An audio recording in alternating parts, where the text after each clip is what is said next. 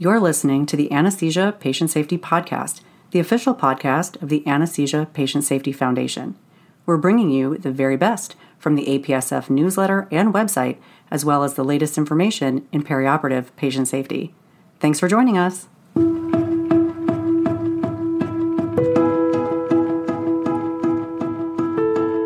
Hello, and welcome back to the Anesthesia Patient Safety Podcast. My name is Allie Bechtel, and I'm your host. Thank you for joining me for another show. On the show today, I am so excited to talk about the APSF grant program. This program supports clinical research designed to improve patient safety.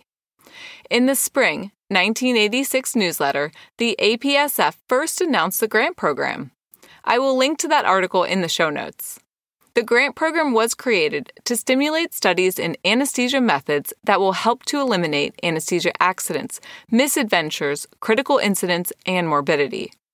The funded studies were expected to be completed within 1 year with a focus on patient safety for healthy patients in particular based on existing medical knowledge, with a goal to create methods that can be incorporated into clinical practice and will lead to improved patient safety. Now that we've reviewed the initial call for grant applications from 1986, let's talk about what the APSF is doing now. I hope that you will check out our website and click on the Grants and Awards page that I will link to in the show notes. Here, you will find information about several grant and award opportunities. First, we have the APSF FRARE Mentored Research Training Grant, which is a collaboration with APSF and the Foundation for Anesthesia Education and Research, designed to develop the next generation of patient safety scientists. It is a 2-year, $300,000 award to help anesthesiologists develop skills and begin to collect data to develop into an independent investigator. Next up, we have the annual Investigator-Initiated Research Grants, which is our primary grant program designed to support enhancing anesthesia patient safety research from a wide variety of topics. These grants may be awarded for up to $150,000 for at most 2 years. Along with this grant is the Ellison C. G. Pierce Award in honor of the APSF founder, Ellison G. Pierce, and his work towards improved anesthesia patient safety. This is an annual prize given to the highest-ranked investigator-initiated research grant for $5,000 to the institution under the name of the primary investigator for unrestricted use.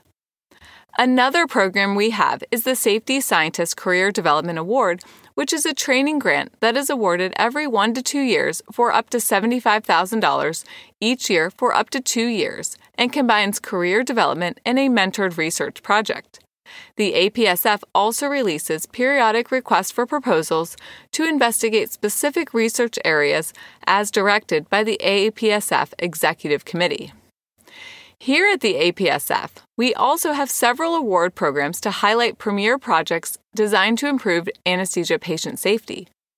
First up, we have the Ellison C. Pierce Patient Safety Award, which is awarded for the best abstract in patient safety each year at the ASA annual meeting.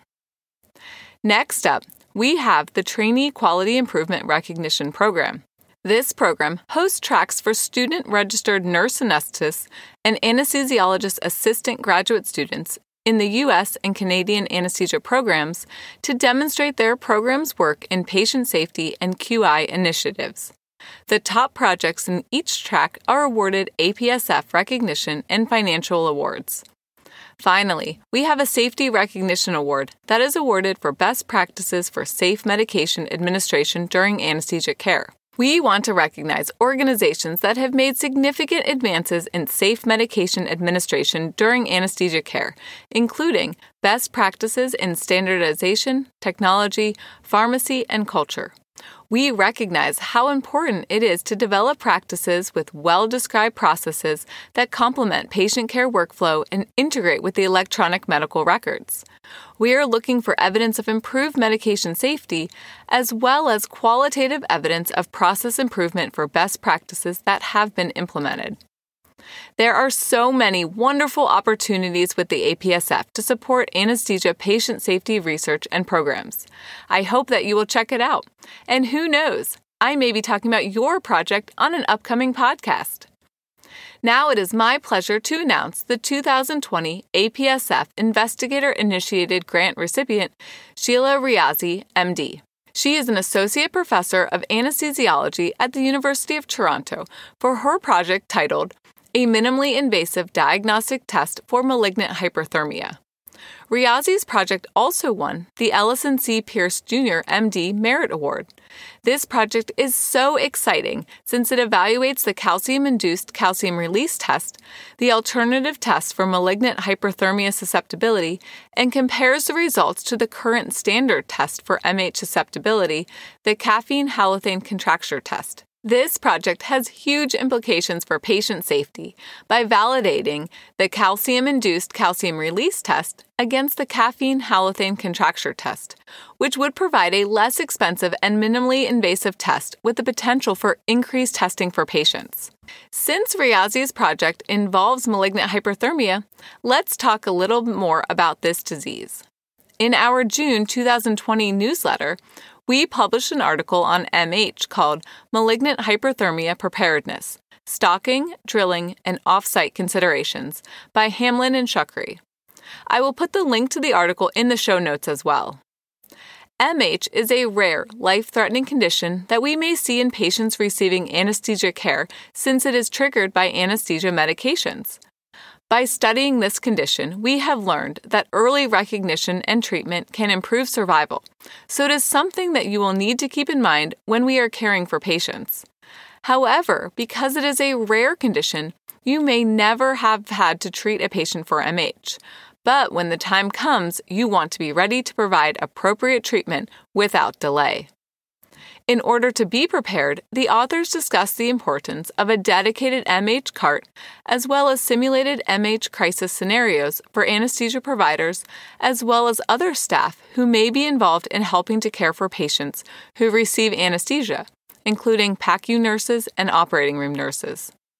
Did you know that July 2020 is the 60th anniversary of a letter to the editor that described an inherited condition in a young man who received a halothane anesthetic with resultant metabolic derangements, a condition that we now know of as MH? We have learned a lot in the past 60 years, including that the prevalence of an MH crisis is approximately 1 in 100,000 anesthetics, which means that as an anesthesia professional, you may only take care of one patient having an MH crisis in your whole career. But remember, this is a life-threatening condition, so we must be prepared in order to achieve our primary mission, that no person be harmed by anesthesia care. There are 2 vital steps to be prepared to manage an MH crisis. First, stocking a dedicated MH cart, and second, developing a mock MH drill that is multidisciplinary for your institution. Another very important consideration is that anesthesia professionals must be prepared to treat an MH crisis at off-site and remote locations. Let's take a look inside the MH cart.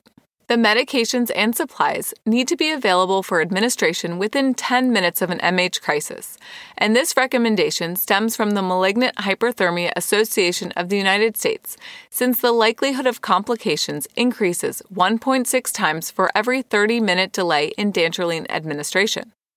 The authors report that the complication rate skyrockets to 100% when dantrolene administration does not occur within 50 minutes of the case. Thus, the MH cart needs to be well stocked in a known and close-by location.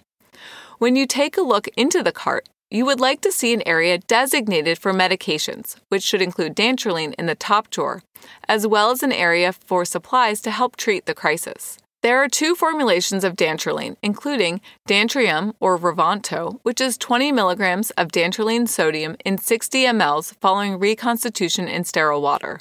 The newer formulation is Ryanodex, which is an injectable suspension of dantrolene sodium, providing 250 milligrams of dantrolene sodium in 5 ml following reconstitution with sterile water. This newer formulation is a welcome addition since it requires less storage space, less staff to mix it, and increased speed to mix it, and then increased speed to administer to the patient. Besides dantrolene, what else do we need in the cart?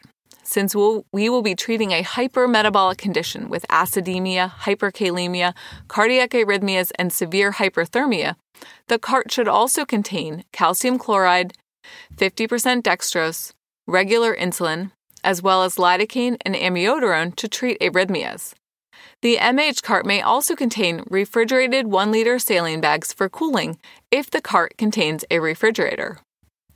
Moving to the supply side to help with temperature management, patient monitoring, laboratory testing, the MH cart will need to have syringes for dilution of the dantrolene, 2 pairs of activated charcoal filters, which can be attached to the inspiratory and expiratory ports of the anesthesia machine to reduce the concentration of gas to less than 5 parts per million. Keep in mind that these filters need to be replaced after 1 hour of use to continue to maintain the effectiveness. Other supplies may include IV catheters for peripheral, central, or arterial access, and a large sterile drape to cover the surgical wound. Remember, these patients will be hyperthermic, and with increasing temperatures, there is an increased risk of death. The steps that we can take to treat the patient include discontinuing the triggering agent and giving dantrolene. Following this, additional treatment includes strategic ice packing, forced air cooling, circulating cool water blankets, cold IV fluids, and ice water immersion. Additional considerations include administration of cold saline on a pressure bag to aid cooling. During the MH crisis, accurate and reliable monitors are vital, including temperature monitoring, central and arterial lines, and a Foley catheter with a urometer to monitor urine output to help prevent acute renal injury from myoglobinuria. The next piece of this crisis management includes laboratory supplies and frequent testing with rapid turnaround time. Important labs include blood gas analysis, as well as creatinine kinase, myoglobin, comprehensive metabolic panel, lactate levels, complete blood count, coagulation studies, and urine myoglobin levels. Now let's turn our attention to the mock MH drill and what this means for patient safety. This is the ideal time to use simulation, since an MH crisis is a rare event, and the simulated environment gives us a chance to become familiar with the management of these very sick patients. In fact, MHAUS recommends that teams perform MH drills yearly, and these drills can be scheduled or unscheduled. What are you doing at your institution? The authors of this article offer several considerations to optimize the MH drills at your institution. First, use a clinical scenario that reflects the patient population that the team cares for and that may even be based on prior experiences at the institution. It is also helpful to have a leader or facilitator to achieve buy-in from all the team members, and the other healthcare team members will look for leadership during the crisis from an anesthesia professional. Are you ready to start the drill? The authors report that the focus should be on rapid recognition of MH and coordinating the team by assigning roles to the participants. Throughout the drill, the logistics of providing care are important, such as where is the MH cart? What's in the cart? Who is responsible for reconstituting the dantrolene? Who is getting ice? Who is calling the MH hotline, which I will include in the show notes? In addition, if the crisis occurs away from the main hospital, there will need to be a plan for transport of the patient to an ICU when they are stable enough to do so. Finally, a debriefing session is vital following an MH drill to discuss what worked and what didn't work and answer any questions and provide information. Before we wrap up this discussion on MH, I want to talk about MH and off-site anesthesia locations. MHAUS provides recommendations for freestanding surgical facilities that stock and administer any triggering agent, such as succinylcholine, even without volatile agents, that dantrolene should be immediately available. From a different perspective, the Society for Ambulatory Anesthesia, or SAMBA, has a position statement on the use of succinylcholine for emergency airway rescue that allows for Class B locations that stock succinylcholine for airway rescue without dantrolene in situations where there is no volatile anesthetic agents present and in use. Keep in mind that research has determined that succinylcholine administration, even without volatile agents, can be a trigger for MH. Having well-established protocols that will lead to rapid recognition and treatment is paramount for patient safety in these off-site and remote locations. The authors wrap up their article with a call to action for patient safety during an MH crisis, to remember that rapid recognition and treatment is a must to improve patient survival and save lives. And being prepared means having a well-stocked MH cart with adequate supplies of dantrolene and practicing simulated MH drills. Congratulations to Riazi and her team, and we are looking forward to following your research project. Now, if you are interested in more information about applying for an APSF-sponsored grant to study patient safety and further advance the field, please see the show notes where I will link to more information. I will continue to introduce grant and award winners in future shows. Thank you so much for joining me on this journey towards improved patient safety today. If you have any questions or comments from today's show, please email me at podcast@apsf.org. Visit apsf.org for detailed information and check out the show notes for links to all the topics we discussed today. Until next time, stay vigilant so that no one shall be harmed by anesthesia care.